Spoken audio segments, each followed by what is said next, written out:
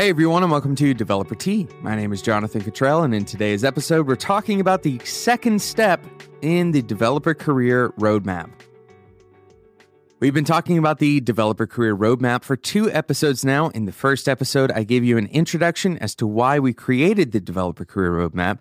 And in the second episode, I talked about the first step in the developer career roadmap, and that is budgeting your time, creating a budget for your time. And this first step is something that you should be able to do in less than a day, probably less than a morning. I wanted to create the developer career roadmap so that the first step was easy enough for you to start today and hopefully see some value from it, even if it's the only step in the developer career roadmap that you decide to take. But step 2 is critical if you want to become a great developer, and that is to simply pick your base language. Pick your base language. Now, this is more applicable for brand new developers than it is for developers who have done this, who've walked through these steps, and essentially they've already gone through this process of picking a base language in the past. Because the reality is you need a single base language, kind of a home base, a primary language that you can come back to. The truth is, you're going to learn more than language in your development career. It is very unlikely that you will have a single language career with the current landscape of software development. It's just very unlikely that you're going to stick with just one language, even if you are learning multiple supporting languages. So, for example, a suite of languages that work well together. So I recommend that you find a base language and you do it very early. The reason for this is because a ton of people get caught up on this specific subject. They get caught up trying to decide which language they want to pursue or trying to pursue too many languages at once. This is a common problem, and it ultimately ends up handicapping some otherwise promising developers because they can't decide on which language to pursue. Or they're so excited about multiple languages that they end up only moving the ball forward an inch on each of those languages rather than becoming truly expert level at a single language. So I'm going to explain to you kind of the process that I want you to go through to pick a single language. But again, we have to return to the context of complexity. Because of the complexity of the software development industry, you can only take the words that I say on this podcast with a grain or maybe a shaker of salt. The point of the guidelines that I'm going to give you today is to provide the average developer with a way of making a decision about which programming language to choose. Now, I'm going to go ahead and disappoint some of you and say I'm not going to give you a specific language to walk away with today. That's not what today's episode is about. Instead, I'm going to give you a way of thinking about programming languages, specifically your base language. Now, what do I mean when I say a base language? Well, first of all, I do mean a programming language, a true programming language. This means that it can't be a markup language. It can't be a styling language like CSS. It needs to be a programming language that allows you to perform logical operations. And the base language is going to be the language that you default to write programs in. Whether you're using a framework on top of that language or not doesn't really matter. What we're really trying to do here is find a language that you feel at home in, that if somebody were to give you a programming task, that would be your kind of go-to language to use. Now, again, I feel like I have to come back and talk about complexity. Of course, different languages can do different jobs better than other languages. Some languages are suited better for number crunching. Some languages are suited better for concurrency. Some languages are better suited for graphing or visual representation, visual rendering. So we don't want to act like every single programming language is the same. But when you're starting out your programming career, a lot of the problems that you are solving as a beginner, a lot of them can be solved in many of those languages. Your base language is not going to be strong on all fronts. That's what we're trying to say here. And by learning a base language, you will also learn the things that it is weak at. So I'm going to give you a guideline for picking your base language right after we talk about today's sponsor, Whiteboard. Whiteboard has sponsored the last 2 episodes, but really Whiteboard has been instrumental in making this podcast happen. I work day in and day out as the director of technology at Whiteboard. And I've been working with Whiteboard since the very beginning, since 2010. At Whiteboard, we build products that are consumed by people all over the world. We build alongside clients that have big dreams. They have big aspirations with what they want to do in the world. Whiteboard has been growing basically since we started, and we're continuing to grow, which is why Whiteboard decided to sponsor Developer T. We are looking for an interaction designer. We're looking for a front-end developer. And finally, we're looking for a Rails developer. But if you're listening to this and you don't fit those particular descriptions, but you know you'd love to work with Whiteboard, we'd like to hear from you too. You can send an email at work@whiteboard.is. Or you can learn a little bit more about what Whiteboard does by going to spec.fm/whiteboard. Thank you again to Whiteboard for sponsoring Developer T today and for supporting me as I create Developer T and Spec. So we're talking about the developer career roadmap. Step 1 was budget your time. We talked about that in the last episode.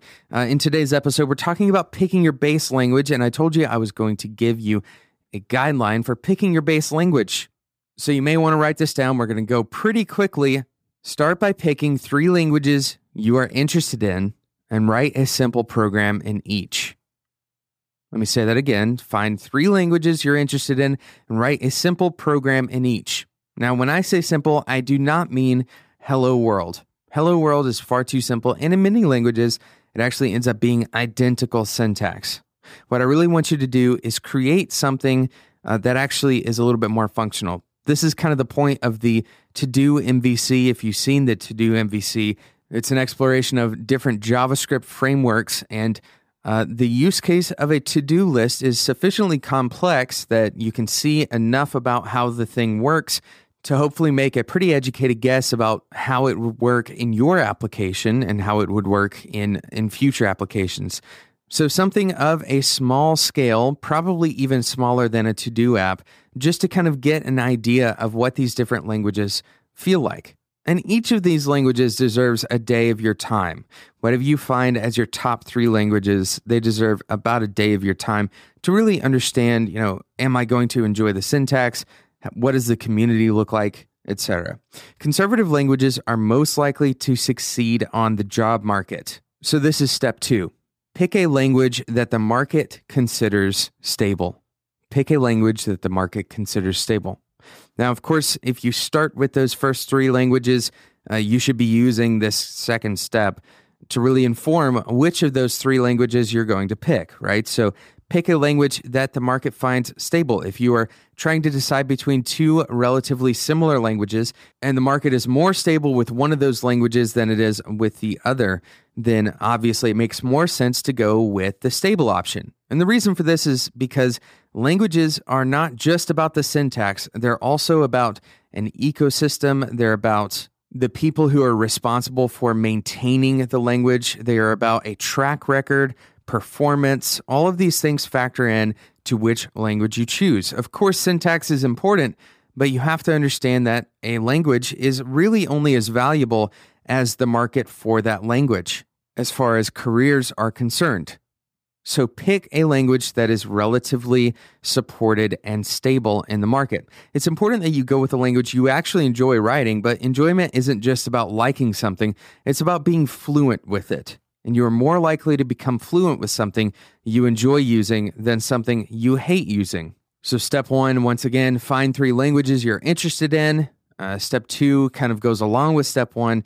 Make sure the language that you pick ultimately is a conservative language. In other words, the market has proven that it is stable and that it's not going anywhere anytime soon. And of course, you should be enjoying writing in this language.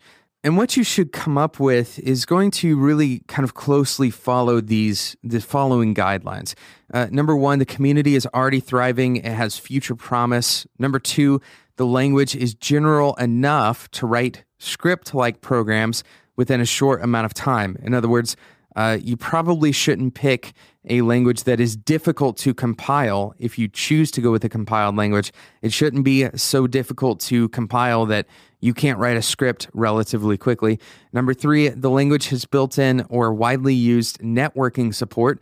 This is kind of a fundamental part of computer science. At this point, you should be able to relatively easily connect to a network resource with your language, whether that's through a popular library or through the language itself. You should be able to connect to some sort of networked resource.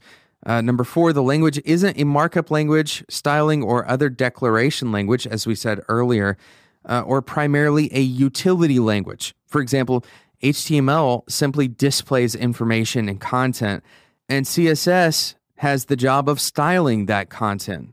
A utility language would be something like AppleScript, which of course is limited in its usefulness as a general application language. Again, we're thinking about this language in terms of its broad application throughout the course of the first stage or so of your career. So you should choose something that can be applied in a relatively broad range of scenarios. So again, going back through the guidelines that I have for you today. Number 1, find 3 languages you're interested in and write a simple program in each. Number 2, make sure that the language you choose is relatively conservative as it relates to the market. And number 3, the language you choose should follow the guidelines outlined in today's episode. Examples of languages that I believe are suitable as base languages may include something like Ruby or Python. Of course, Java has been around forever. That's a very stable language. Going with something like a functional language is also not a bad choice, especially in today's market.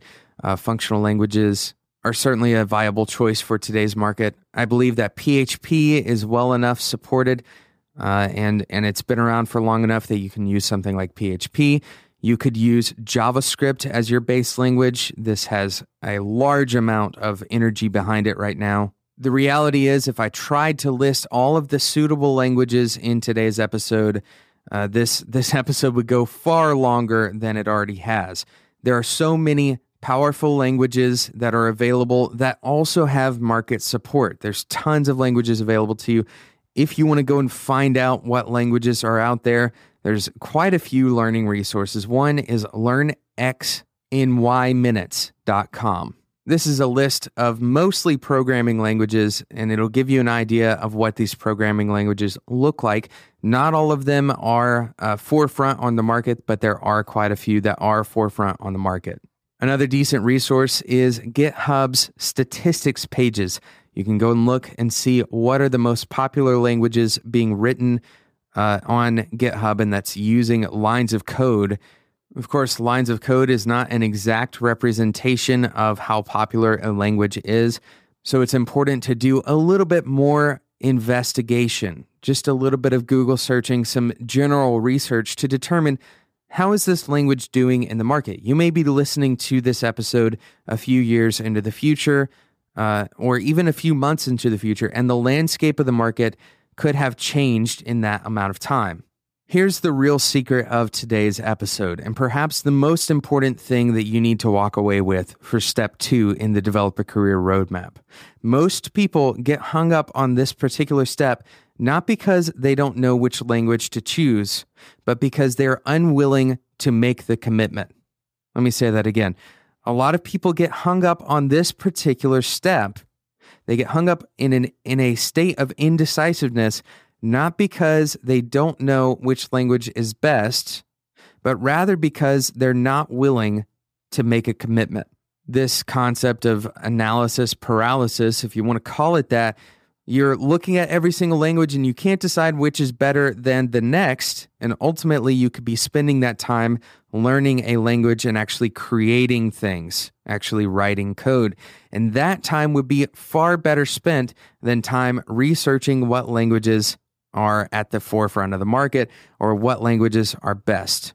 Of course, a sufficient amount of research is necessary, but I would recommend that you choose a popular language and you do it within about a week.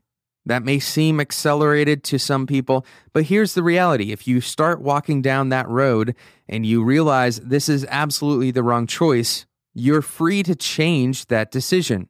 But most likely, if you are like most people, if you spend your time learning a language rather than deciding whether or not you want to learn it, you're going to advance your career much further down the line than if you spent a ton of time trying to decide which one.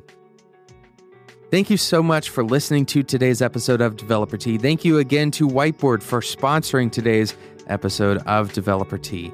If you are an interaction designer, a front-end developer, or a Rails developer, reach out to us at work@whiteboard.is, or you can go to spec.fm/whiteboard to learn a little bit more about what Whiteboard does.